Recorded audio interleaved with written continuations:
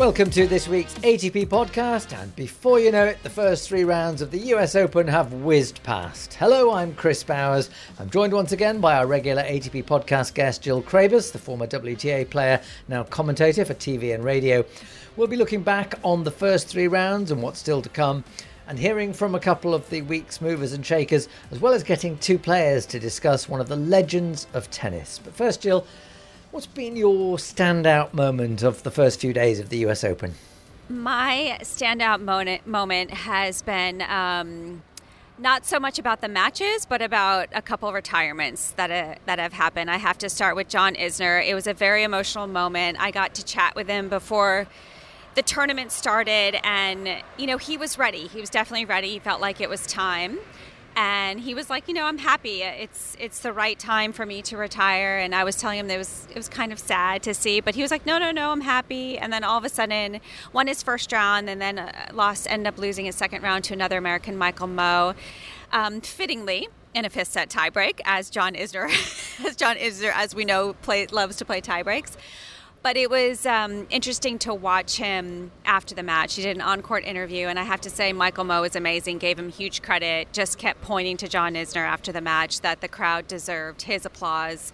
And John got a little emotional, and it was interesting to watch. And that's always touching because you put so much effort into your career. You work so hard, and when the time does come, it can get emotional. So it's John Isner, and also Jack Sock retired as well. This is his last tournament. And also Cabal and Farah, the doubles team, the Colombian doubles team, have had an amazing career, and this is their last event as well. So I always get a little emotional when I see players retiring because I know what it takes, but that's going to be my moment of the week. It's interesting to hear Pam Shriver saying this week, I'm not sure that I trust retirements anymore because so many players come back. I suspect she was thinking of Wozniacki. Yeah, that's an excellent point too. But it's a retirement for the moment. Let's put it that way. I don't see Isner coming back, and I think given how difficult it was for Sock after that really difficult year, he got to the ATP finals in London and then had that awful year afterwards, and it took him so long to get anywhere near the top. I'd be surprised if he comes back. Cabal Farah, who knows? There's time in doubles because you can play so much later, but and I guess we see more of these at the US Open because it's the final slam of the year. Yeah, that's true. I mean, players like to go out at these big events, at the slams, and sometimes it's going to be in your hometown if you have a tournament in your home country or your hometown. A lot of players choose that as well, but most of them want to go out in a big event where all their friends are, where all their compatriots are, and everyone is congregated together. So especially for John and Jack, it is pretty fitting to be at the US Open. And I bet for the organisers, it's a nightmare when you know someone's about to retire, because what happens if they win? I remember when Agassi announced that the 2006 US Open would be his last one, and he goes and wins his first 2 matches, and then everyone expected him to beat Benjamin Becker, and he lost. So they were on standby for this celebration of Agassi's career, and it took until the 3rd round for it to happen. And I also want to say one more. I mean, it's the women's side. One more. Coco Vandeweghe is deciding to retire as well, top 10 player, and so she's decided to call it quits as well. So another shout out for Coco as well. Let's go to the top and bottom of the men's draw. I mean, start with Djokovic. He's the number 2 seed. He cruised happily through his first 2 rounds, and then the 5-setter against Laslo Djere, which he sometimes does this, doesn't he? He just drops the first 2 sets. He did it against Sinner at Wimbledon when he won the Wimbledon title a couple of years back. Do you think that's damaged Djokovic, or do you think he just throws in one of those in the course of a tournament? I feel Djere played so good. I was watching the first couple sets, and then I saw him come back in the 3rd set. But even when Djokovic was down 2 sets to love, you still feel like he can somehow find a way. And I feel like Djere senses that, everybody senses that he still has that in him to be able to come back. He's done it numerous times where he's come back from 2 sets to love down, and you just felt like Djere was playing so exceptional, and he's got such a complete game, and so he can hang with Djokovic, but it was about being able to sustain that physicality with Djokovic where he's just not going to get tired. He can last as long as anybody. And Djokovic said, he went off the court after the first 2 sets, and he's done this in the past where he's talked to himself in the mirror, and he said sometimes it works, sometimes it doesn't. And in my opinion, the majority of the time it works for Novak. But he just somehow is able to flip that switch. And at this point in his career, it's so often that he's able to come back that now it's almost the experience takes over in both players' minds sometimes, where Dejiri knows he's not going to go away. All his opponents knows he's not going to go away. And that, for me, is a factor in so many of these matches. And Novak knows he can last. And it's just having that experience of being able to do it so many times. Yeah, he's aware that people are playing the reputation as well as the player. It's also interesting that he's starting to talk about his age more in on-court interviews and post-match interviews. Talked about, I'm going to have to get this 36-year-old body back into shape for the next round. I mean, I can't help feeling this is all part of the strategy. He wants to put into opponents' minds, I'm playing a 36-year-old. But he's won a major at 36. Nadal's won a major at 36. In fact, in both cases, it's Roland Garros, which is probably the most physical of the 4 majors. I mean, to me, Djokovic is still as fit as ever. And therefore, he can afford one 5-setter in the course of a 14-day tournament. Yeah, I think he's not afraid to talk about it. I think as you get older, it can become a factor, and maybe he's being very open and honest about stuff he is feeling as he gets older as a 36-year-old. So things do change. I mean, as you get older, there's a potential that you will get just a touch slower, and all those small details make such a difference in matches. It's those little things that can be just off or, maybe not as sharp that can make a difference in these matches. So I think him being very open about that and very aware. I mean, he's one of the most aware persons about everything, his body. He's so meticulous about everything he does that he's not afraid to talk about it and voice and say, okay, I am 36. Everyone knows I'm getting older. Everyone knows that these things can happen and things slow down. But there's no way that he's not on top of it. I mean, he's so on top of knowing everything that he's doing. And if he feels any sort of thing happening as he gets older, I can't imagine he's not taking care of it immediately. Okay, so let's go to the top of the draw. 16 years younger, Carlos Alcaraz. He's gone quite quietly so far, aided by a retirement in the first round. I mean, I suspect that sailing under the radar will quite suit Alcaraz. I don't know if he's sailing under the radar. I think it's almost like everyone is expecting him sort of to go through, which you can understand why. Number 1 seed, number 1 in the world right now. But coming in as a defending champion can somehow change things. I mean, it's a different feeling. It was the first time he ever won his Grand Slam last year here. But having spoken to him a few days before the tournament, he said he's not even thinking about that. This is a whole new tournament for him, a whole new year, and he's taking it in stride. And I feel like you can see it on the court. He looks very relaxed. He's doing his normal smiling where he looks like he's having fun. And watching Juan Carlos Ferrero in the stands too, I mean, they have such a good rapport with each other, and they've been nothing but positive. And even off the court, they're playing games. Everything just seems so relaxed. They're in the lounge, playing every game they can get their hands on, and they're just having fun and enjoying the moment. And that's why I feel like he appears so carefree on the court, as he's having that much fun off the court as well. His family's here. And so he's just got such a good support team. And that makes a huge difference coming in as trying to defend your title and just to ease that sort of stress and pressure. And I think he's looking fantastic. Well, we're still on course for a Djokovic-Alcaraz final, although I do have this feeling that Sinner could do some damage to Alcaraz if they get to meet in the quarters. If we look at the other players who've had a week that they'll remember, regardless what happens from here on, I've picked out 5 names: Stricker, Arnaldi, Zhang, Goyo and Hijikata. I mean, what fantastic weeks they've had. It's been very exciting. This always happens in slams, in my opinion. You always have these names that are able to make that push and have a great week. And yes, all those names, I completely agree with it. They've been so fun to watch rise. Stricker, you mentioned, he's always been one, ever since I saw him at Next Gen last year, he's always been one that I felt like had a really great game and just has that power. And he just got a new coach, just started working with Dieterman, and he said that's been a huge impact in his the way he approaches everything. Much more professional. He's now more into diet, nutrition, just the small details of taking care of everything off the court, which has made a huge difference. And it has. I mean, he played 2 5-setters in a row and was able to get through. Hichikata has been a great story. He went to college. He's been fun to watch. Goyo, I mean, everyone you've mentioned, it's just been fun, and I always love to see which guys are going to make that breakthrough. I asked you for your standout moment of the week. My standout moment was actually Hijikata, and it's a slightly weird one. He had that first round win over Pavel Kotov, 4 sets, really feeling great with the world, comes off court.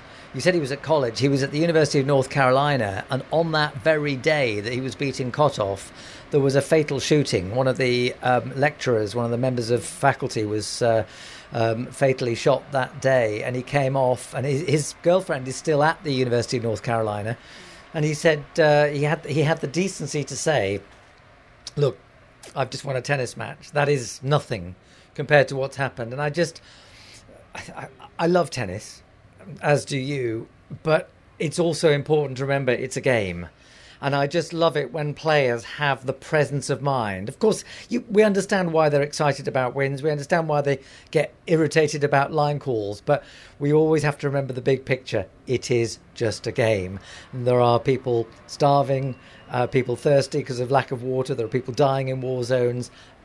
We remember that actually it's a game. And I loved Hijikata. I interviewed him after he won the Australian Open doubles title earlier this year with Jason Kubler. That was a fantastic moment for him. And I love the fact that at a moment of great triumph for him, he is able to say, look, this doesn't count for much. One of the lecturers at my old college and my girlfriend's college has been shot dead. So that's my standout moment, even though it's not really a tennis moment. Just a word about Arnaldi, because, you know, I pride myself on knowing a fair bit about tennis. And then I saw him win his first round match, and I thought, oh, who's Arnaldi? Is he a qualifier? Has he got a wild card or something? And I looked him up. He's 61 in the rankings, and yet I know. I'd never heard of him, and I sort of shouldn't admit that. But it just shows you the strength and depth that a player can sort of almost come from nowhere. And yes, he'll be well inside the top 50 after this US Open, but what a great story. He's just recently settled in Monte Carlo with his girlfriend, but great story. Well, he was at Next Gen as well. Actually, I saw him at Next Gen last fall. But, you know, Chris, what's impressed me about these guys, too, that have maybe not been to this stage of a slam before is Arnaldi as well as Stricker getting through in a 5-set match. These are the first time, really, that these guys are experiencing that stage. It is not easy to get through a 5-set match, and the fact that they've both been able to come through in those moments in 5 sets, I mean, that says something huge as far as going forward. But I feel like you never know how you're going to respond when you haven't been in those moments that much, and they've both done a great job. So yes, plenty of new names making their statement in the first week of the US Open. You're listening to the ATP Tennis Radio Podcast. Available on iTunes, Spotify, TuneIn and atptour.com. One of the breakthrough players last year was Frances Tiafoe, although we conveniently overlooked the fact that he had reached the 4th round in 2020 and 2021. Now, for the 4th consecutive year, Tiafoe has reached the 4th round at the US Open, and that consistency is paying off with a place in the top 10 in the rankings, an achievement he told Jill he's immensely proud of. It's just something I've worked really hard towards. I mean, I think there's only 2 things I really want to do in this game, and that's to win a Grand Slam and to be top 10 in the world, and to be halfway down there is incredible. So now I just got the eyes on the prize for that one last thing, and because I think every week brings its own challenges. Some weeks you enjoy, some weeks you don't. Obviously, being home, I really enjoy being here, but I think every week is just great for me. It's an opportunity to take the game to the next level, play at the highest level, and enjoy City. I mean, I'm a guy who just really enjoys what I'm doing. So, it's not a chore for me to be out here, generally. And if we're going to be traveling 30-plus weeks a year, I might as well enjoy myself. That's kind of how I look at it. Obviously, sometimes they're better than others, but I think it's all about how you look at the glass. And how do you bring that joy when you do have those challenging moments like you mentioned? I think perspective. I no matter how bad I'm playing or whatever the case may be at that specific time, or things aren't going as well as I maybe would like, the perspective piece, I'm still so much further than what I could ever imagine, right? And I still have the opportunity to change that and make it into a positive. So again, it's all about how you look at the glass. I mean, we can sit there and cry and moan, but nobody cares. It's an individual sport. You got to get yourself out of the mud. I mean, you know this. I mean, you played for so many years, so it's one of those things. Don't be the reason why you're not doing X, Y, and Z. The inimitable Francis TIAFOE. Jill, I just love that sense of taking responsibility. Don't be the reason why you're not doing something.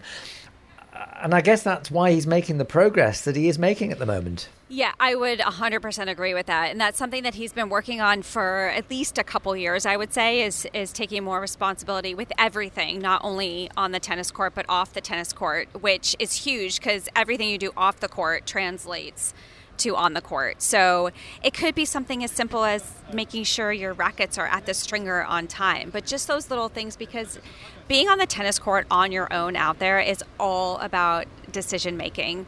And you have to be able to take responsibility off the court to be able to have that just a little bit more confidence to trust yourself in those moments. It sounds little, but it is a big deal to be able to go out there and be like, okay, I've made these decisions off the court. I'm taking responsibility, and it does translate on the court. So he's done a great job. I love the fact that he sets goals for himself. That top 10 was a goal, but he's not stopping there. He continues to talk about, okay, what's next?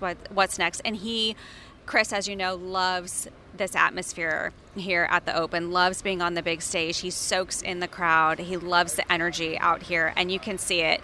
And he's just really enjoying himself and playing really good tennis. Yeah, I'm impressed with the way he's handled the first week here, given the ranking points he has to defend. Semi-finalist here last year, especially that really fluctuating match he had against Mannarino, which I suspect a year ago, certainly 2 years ago, would have got away from him. But you heard him say there in the interview that there's two things he wants to achieve: to win a Grand Slam and to reach the top 10. Well, he's achieved the second of those. He's in the top 10 already. Can he win a slam? And you see, I'm left asking myself, does he really believe, or will there come a point where he doesn't think he'll quite do it? I mean, if he gets the semi-finals again, the chances are he'll play Djokovic. If he's up against Djokovic or Alcaraz in a final, does he really believe he can beat them? And that, for me, is the question. Well, I think that's a question of everybody against Djokovic, isn't it? Yeah, but you know what I mean? It's just sort of, he talks a very honest game about how he's never quite believed he belongs up there. And Wayne Ferreira has taken him to a new level of belief. But there's that extra step, isn't there, about winning a major?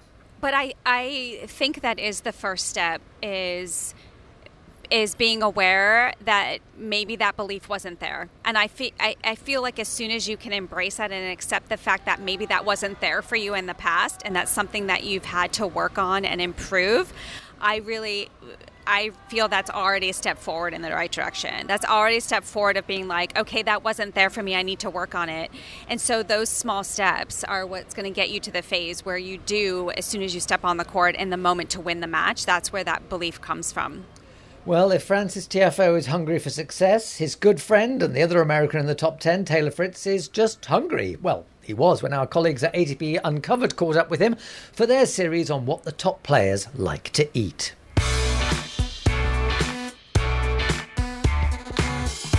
I mean, what a pitch. Relationship with food, it's not too bad. I think it definitely changes a lot when I'm at home versus traveling, playing tournaments. I think when I was younger, I definitely would eat a lot and put myself to the point of painfully full, but now I think I understand more, just, eat a healthy amount of food. Sometimes I'll just go down to breakfast and get an omelet and a omelet bread, stuff like that, and then sometimes I'm kind of gonna stay in bed a bit, I'll just order in and get a coffee and a breakfast sandwich, something like that. When I'm at home, I stick to pretty much the same thing. Like I have egg whites, I have the occasional like I guess unhealthy breakfast that I get to enjoy when I'm home. I love having breakfast burritos when I'm home. That's like something that I can't really get elsewhere.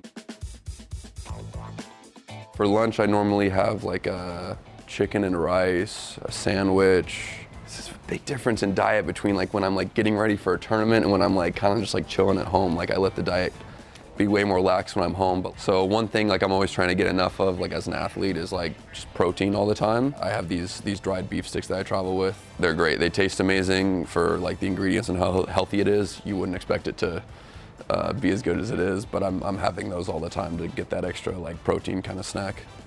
I'll have the like the goo like packets for like energy. Just gives you like some carbs and some sugar, caffeine, just like stuff to keep you going.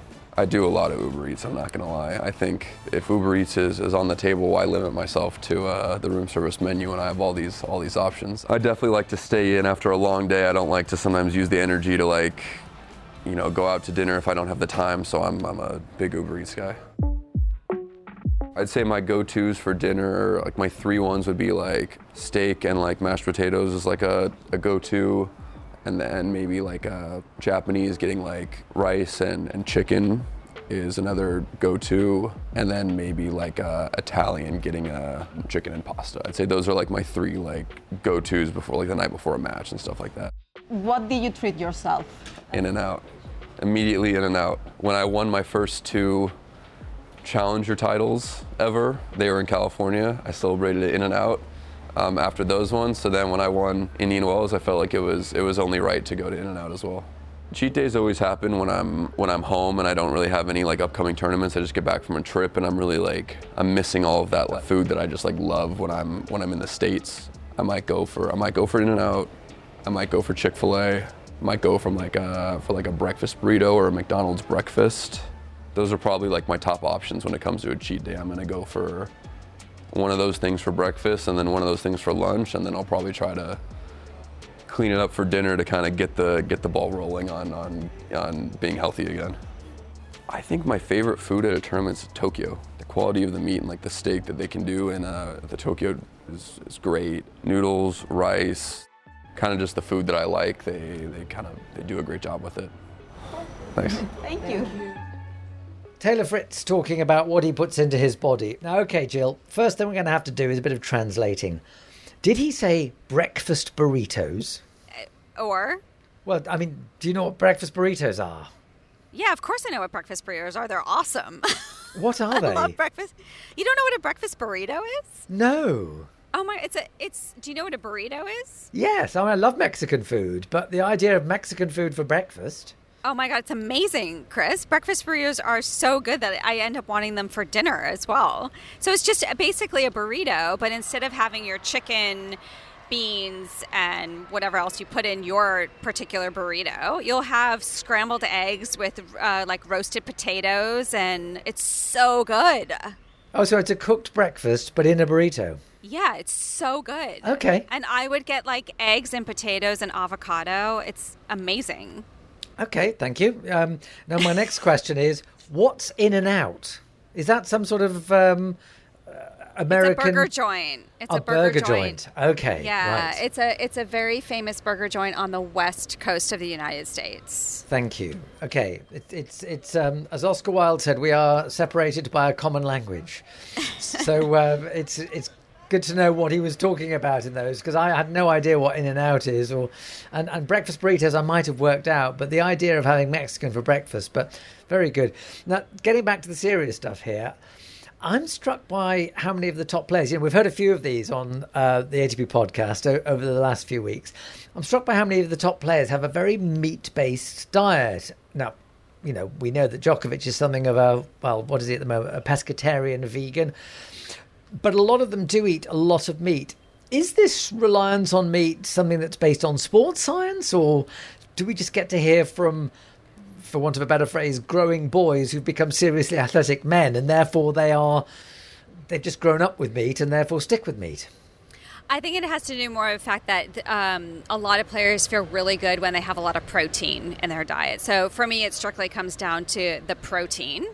Because my coach and I did research on that all the time, and having what worked for me better was having protein the night before rather than a carb-filled dinner the night before. And I think the protein just gives you so much energy. So I don't necessarily feel it's not focused so much on the meat in particular. It's just about making sure you have enough protein in your diet. That's interesting because he talked in there about egg whites, and I was thinking at first, does he mean the whites of an egg? But I know the German word for protein is Eiweiß, which is, the white of an egg. So I guess that's emphasizing the fact that protein diet, is that the current fashion, or is that based on nutrition? I mean, if you've looked into this, is protein highly recommended? I think so. Well, since I've known for the last couple decades, yes, it's been a lot about protein, but it's very individual based. I mean, there are some players that don't want the heavy carbs right before they go onto the court, and there are other players that prefer to have the carbohydrates for the extra sugar before they go on the court. I think it also depends on your body type, how you respond to the sugars, how you respond to protein. There are so many, I would say there's a lot of athletes that, they're all trying to get the little bit of edge. I mean, it's worth getting blood work done to know how your body reacts to proteins and different stuff. It's all so science-based, but my first thought is that most of these players are trying to make sure they get an adequate amount of protein in their diet. Well, that's interesting because it takes me on to another question, which is, do players change their diet in the run-up to a match that might go long, or is a long match all handled through their drinks, which we know have different minerals and electrolytes for each set of a long match? I think everyone is extremely prepared. That's why you see them bringing their drinks onto the court with them, their mixed drinks onto the court. So a lot of it would be electrolytes. A lot of it might have salt in it to make sure you're not losing it, because you lose so much salt during a match. So they put salt in their drinks as well. It's about having whether they have like the energy bars, energy gels, whatever they have, but very, very prepared to be ready for a quick match or a extended long match. But all the athletes are thinking about all this stuff, so they're very well prepared with everything they have in their bags. Well, if it comes to a FRITZ Djokovic quarterfinal, as it well might, I'm sure both players will be in optimum nutritional condition. You're listening to the ATP Tennis Radio Podcast. We've looked at Frances Tiafoe and Taylor Fritz, but there are two other Americans still in with a chance of going deep in this US Open. At least they were at the time we recorded this podcast. Tommy Paul and Ben Shelton. Paul was a semi-finalist at the Australian Open and 3 weeks ago in Toronto, and he was runner-up this year in Acapulco and Eastbourne. Standing between him and a place in the quarterfinals is Shelton, the man Paul beat in the quarterfinals in Melbourne in January. That was very much Shelton's coming out party. So how is young Ben, the son of the former top 60 player Brian Shelton, adapting to life at the top of the game? A question put to him by Candy Reid. It's been crazy, my life changing from being a college kid and living in one place all the time to living in hotels around the world and being on planes every week and seeing all these new places. But I've really enjoyed it. And now, of course, you've got your dad by your side full-time? Yes. How is that going to change things for you? Yeah, I think that he's a great resource and really important to my development and, my game moving forward. I think that he helps me with a lot of small things that are because he knows me so well and because he knows my game so well. So to be able to have him here, knowing that he always has my best interest at heart and helping me every way he can, it's been a huge plus. I actually first met your dad when he was the head coach of the female program at Georgia Tech. Right. And then, of course, you moved to the University of Florida, where you absolutely thrived. But I believe it was your sister who was the tennis player and not you when you were growing up. Yes, I was really into other sports at a young age, especially American football and a little bit of baseball and basketball. But I started a bit late in my serious tennis career when I started, training and competing in tournaments. I didn't have, the normal development or process that many tennis players have. But here we are. It shows there's more than one way to do it, isn't there? Yes, for sure. And you won the NCAA title at University of Florida as a team, and then you won the individual. And then after turning pro, after your second year there at the University of Florida, you went on to have that great run at the Challenger in Arkansas and said you believed in yourself a little bit more. Do you remember that? Yes, yeah. I think that, it's really important for me to be able to, ride a good wave sometimes. And, when I have one good tournament or, a great end to the college season, to be able to take that into my summer right away was really important for me and helped me a lot. So I was really glad to be able to keep that momentum going into the summer. And I think that that's something that I'd like to try to continue on the ATP Tour, following up good weeks with great weeks. I think that it's also important to not also ride the wave on the negative side, but be able to have a short-term memory and switch things quickly. So it's a tricky balance. Have you always been good at that, sort of blocking off the negative and thinking about the positive? Yeah, I think I've done a fairly good job. I think it's definitely something that I struggle with short-term just because I'm very critical of myself. I want to get things right. I always want to develop, so it's easier for me to get frustrated with myself. But I think that I've done a better and better job lately of letting things go a little bit more quickly and turning the page. And the results have been coming thick and fast. You won 3 consecutive Challenger titles in November. That's when you broke inside the top 100. Players don't usually reach the top 100 as fast as you did, not by a long shot. How do you think you did it? Yeah, I'm not too sure. I think that it was important that I didn't focus on the results, but more on, how I wanted my game to move forward. I definitely had some goals for the end of the year, top 100 being one of them.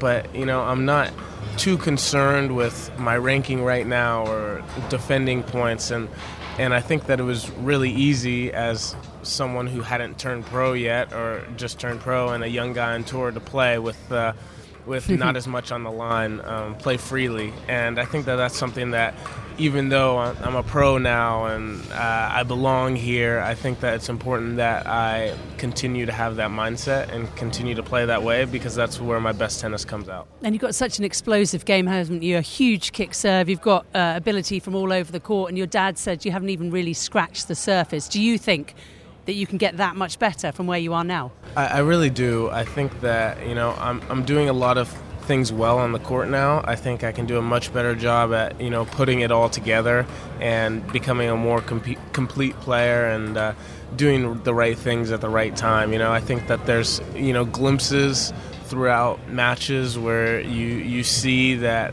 oh, okay, I can do that. I can hit this shot. In this situation, I'm really good at this, and I think that it's going to be important for me to continue to push myself forward and move forward and keep developing and not get complacent with where I'm at, because I know that with hard work I'm gonna keep improving. What has surprised you most about the ATP Tour? I think it's been surprising for me just how full the schedule is and how many weeks there are. You don't get as many breaks as you would think out here, and it's always go, go, go. And I think it's important to, take training blocks sometimes, and as much as it hurts, skip some weeks and let your body rest. I've played a lot of tournaments and matches this year, because I want to get used to the tour. I want to know or figure out what I like and what I don't like. So I think it's been great for me to play a lot of weeks, and I've learned that overplaying it sometimes isn't a great thing, and sometimes it's really good to get matches. And you're so fortunate, aren't you, to have your father, who was a former pro and a great coach, to sort of advise you, because a lot of players do make that mistake when they're young. They're ambitious, they want to go and get the points, the prizes. Right. They're fulfilled by all these tournaments, but actually it harms them in the long run. Yes, yeah. I think my dad does a great job of bringing me back down to earth sometimes when I'm too high, and helps me think rationally, helps me make big decisions. And yeah, I think it's really important. I think that guidance is key in this business, because you have so many responsibilities as a professional athlete. It's important to be able to delegate and have a great team around you who can help you with some of the smaller things, and I have a great team around me that's helped me a lot. And you're doing online classes, I believe, so you're going to try and finish your degree. What are you studying? I'm studying business at the University of Florida.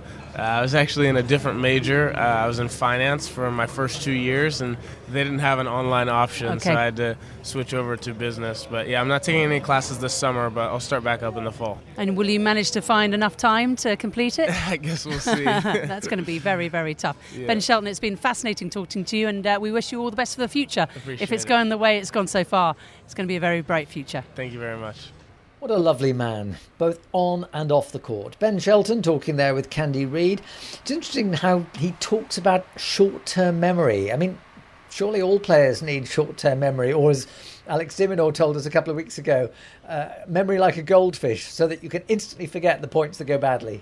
That would be a very nice quality if everyone had that. Yeah, because the worst thing you can do when you're in the match, if you don't really feel like you're playing your best, is dwell on that fact or dwell on previous points. And I was just commenting on a match yesterday, a women's match, where they're now putting mics in the coaches' boxes so you can hear what the coach is saying, which is great feedback for us and for a lot of people to know, what their voice is for the player, what their comments are. And almost every time the coach spoke, it was about, okay, move on. It's the next point, let it go.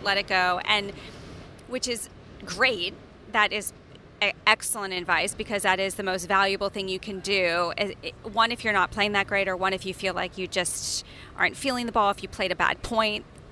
It's those that can let that go immediately, I feel like, that do the best, that are able to adapt so quickly to those circumstances. So short-term memory, yes, is probably one of the best things you can have on the court if you have the capability of doing that.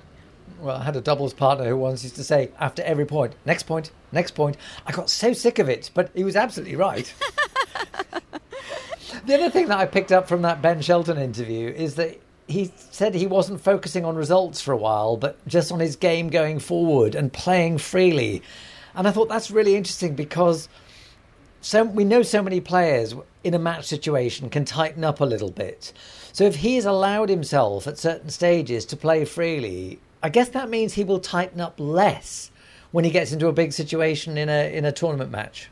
Well, that's another reason we talk about how important it is to have that match play, because nothing can replicate what you do on the practice court. You can practice as freely as you want, but if you're not playing freely in a match, then it's not going to change. So you have to be willing to be that carefree in a match over and over. And sometimes it can just be about the willingness to be okay to make mistakes or be okay to fail in that moment. And the more you get to that stage, I do feel like the more consistently you can play freely on the court.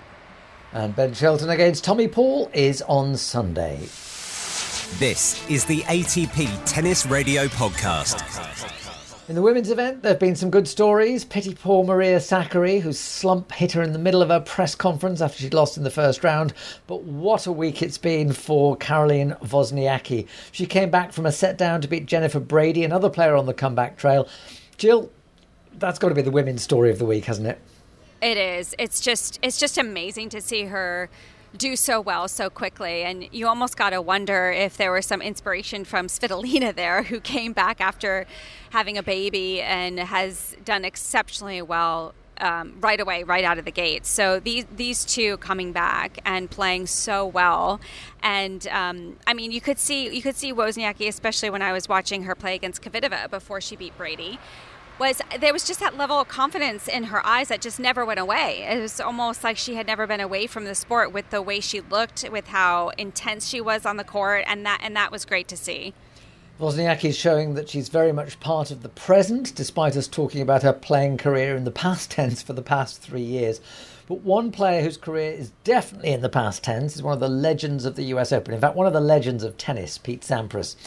There's not a lot that hasn't been said about the 5 times US Open singles champion, but when ATP Uncovered brought the fellow Americans Steve Johnson and Taylor Fritz together, this was before the two of them played each other in the US Open first round this week, how much could they remember about the great American's career? We've got a quiz about Pete Sampras, and you're taking on Taylor Fritz. How do you think you're going to do? I think it's really unfair, given that Stevie is an age where he could have watched Pete play growing up. Me, not so much. I was a little too young. I'm a fan of Pete, so I think I know my stuff. How well do you know Pete's career? We're going to find out. Okay. Depends what questions you ask. His first name, last name, I'm good. What is Sampras' nickname? Pistol. Pistol Pete. All right, that one was pretty quick. What city was he born in? I don't know. I honestly don't know. Pretty sure California. No. He grew up in California, played at the Jack Kramer Club. DC. How many Nitto ATP finals did Sampras win? Dude, that's, how am I supposed to know that? I'm gonna say 3. 4. 5. I stink. First Masters 1000 title that Sampras won, what city? Oh. I believe Indian Wells, 92. I don't think it's Indian Wells because I think there would have been more comparisons to it when I would have heard about it after I won Indian Wells. I'm gonna say Miami. It's the other one. 50-50, it's too good. In Cincinnati. I might just go goose egg. I got 1, I guess. How many Grand Slams has Pete won? I don't want to say something stupid. 14. There we go. Okay. Thank God. I needed a fluffer. I needed an easy one. I needed a dunk. I think when Roger broke the record, it was 15, so I think Pete has 14. Yes. Okay, thank God. Before Pete got to 14, who previously held the record for the most slams?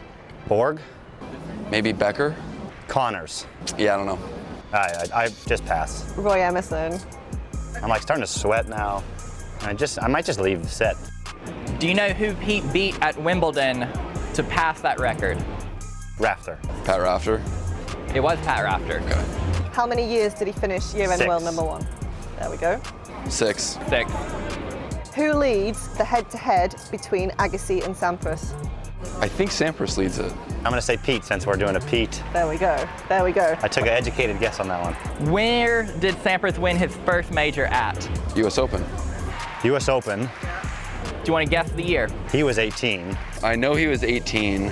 Now I gotta do reverse math in my brain. 94. I wanna say 90 or 91. Yeah, you're right. One of those. 91. No. 90? Yeah. I mean, shoot. Yep. Sorry. Last tournament that he won? US Open. US Open. What year? 2004. 2001. 2. Because then Andy won it in 03. Who did he beat to win that 2002 US Open title? Agassi. Maybe Agassi? It was Agassi. Okay. True or false? Got 50-50 Nice. 50. Okay. Love my chances here. Sampras is the only player to win every Wimbledon final he has ever played. False. It's true. It's true. I thought it was false, but it's true. Okay, along with Pete, who are the only 2 players who have won Grand Slams as a teenager, in their 20s, and in their 30s? Rafa. Yep. Becker? Not Becker. Agassi? Not Agassi. Novak. McEnroe? Not McEnroe. Oh, Connors? No, I'm going to give you one more try at this. Think Australian legend. Emerson. No. Laver. No. Hewitt. No. Rafter. No. Kyrgios. Give up. Cut it. Cut it. Who was it? Ken Rosewall. Oh, okay. What's your message to Taylor? Like, that's some pretty good knowledge from him. He's, you know, you've got 2 Honestly, years I'm on. embarrassed, so here we are. Okay, how do you think you did overall? I think I did. Actually, I did way better than I thought I would. I think you did too. Yeah, I'll take it. Oh, come on, Stevie. You're far too hard on yourself. Nobody should be embarrassed about not remembering such detail, especially statistical detail. Jill, you're a couple of years younger than Pete, but you played most of your career at the same time. What stands out for you most about what you remember about playing with Pete Sampras? I think what stood out to me, I mean, I didn't really know him that well, but what stood out to me was you actually didn't see him around the courts that much. He was kind of similar to Steffi Graf that way, where, you know, they got into the site and they got out. They got in, did their business and got out, did their practice, played their match, and they were never really hanging around that much. So just ultra professional as far as quality over quantity, getting the job done. And I remember both Pete and Steffi just being like, okay, they just almost needed like an hour on the court, and that was it. But that hour was intense. And they were just so spot on. And so for me, it wasn't about hanging out and wasting energy and wasting time, because being at the courts for long periods of time when you finish your practice or finish your match, that can get very tiring and exhausting. And they never allowed themselves to get to that stage. They always kept themselves fresh. And of course with Pete, I mean, all you think about is the big serve and the big return and the running forehand. I don't think he ever missed a running forehand. There's a great quote from Pete from his induction speech at the International Tennis Hall of Fame when he said, "I was a guy who played tennis. That's it." Yeah. And in a way, that sums him up. Although I do sometimes wonder whether he missed the fact that there was an ambassadorial role, although he behaved himself very well. I agree, yes. Okay, so that's it from this week's ATP podcast, but the US Open still has a lot of ground to be covered over the next week. Be sure to keep on top of all the action throughout the week on the official website of the tournament, usopen.org, and of course on the ATP website, atptour.com. I'm Chris Bowers, my thanks to Jill Craybas, and we look forward to the final podcast from the US Open when we'll come together after the men's singles final. Thanks to you for listening, and in the meantime, enjoy the tennis.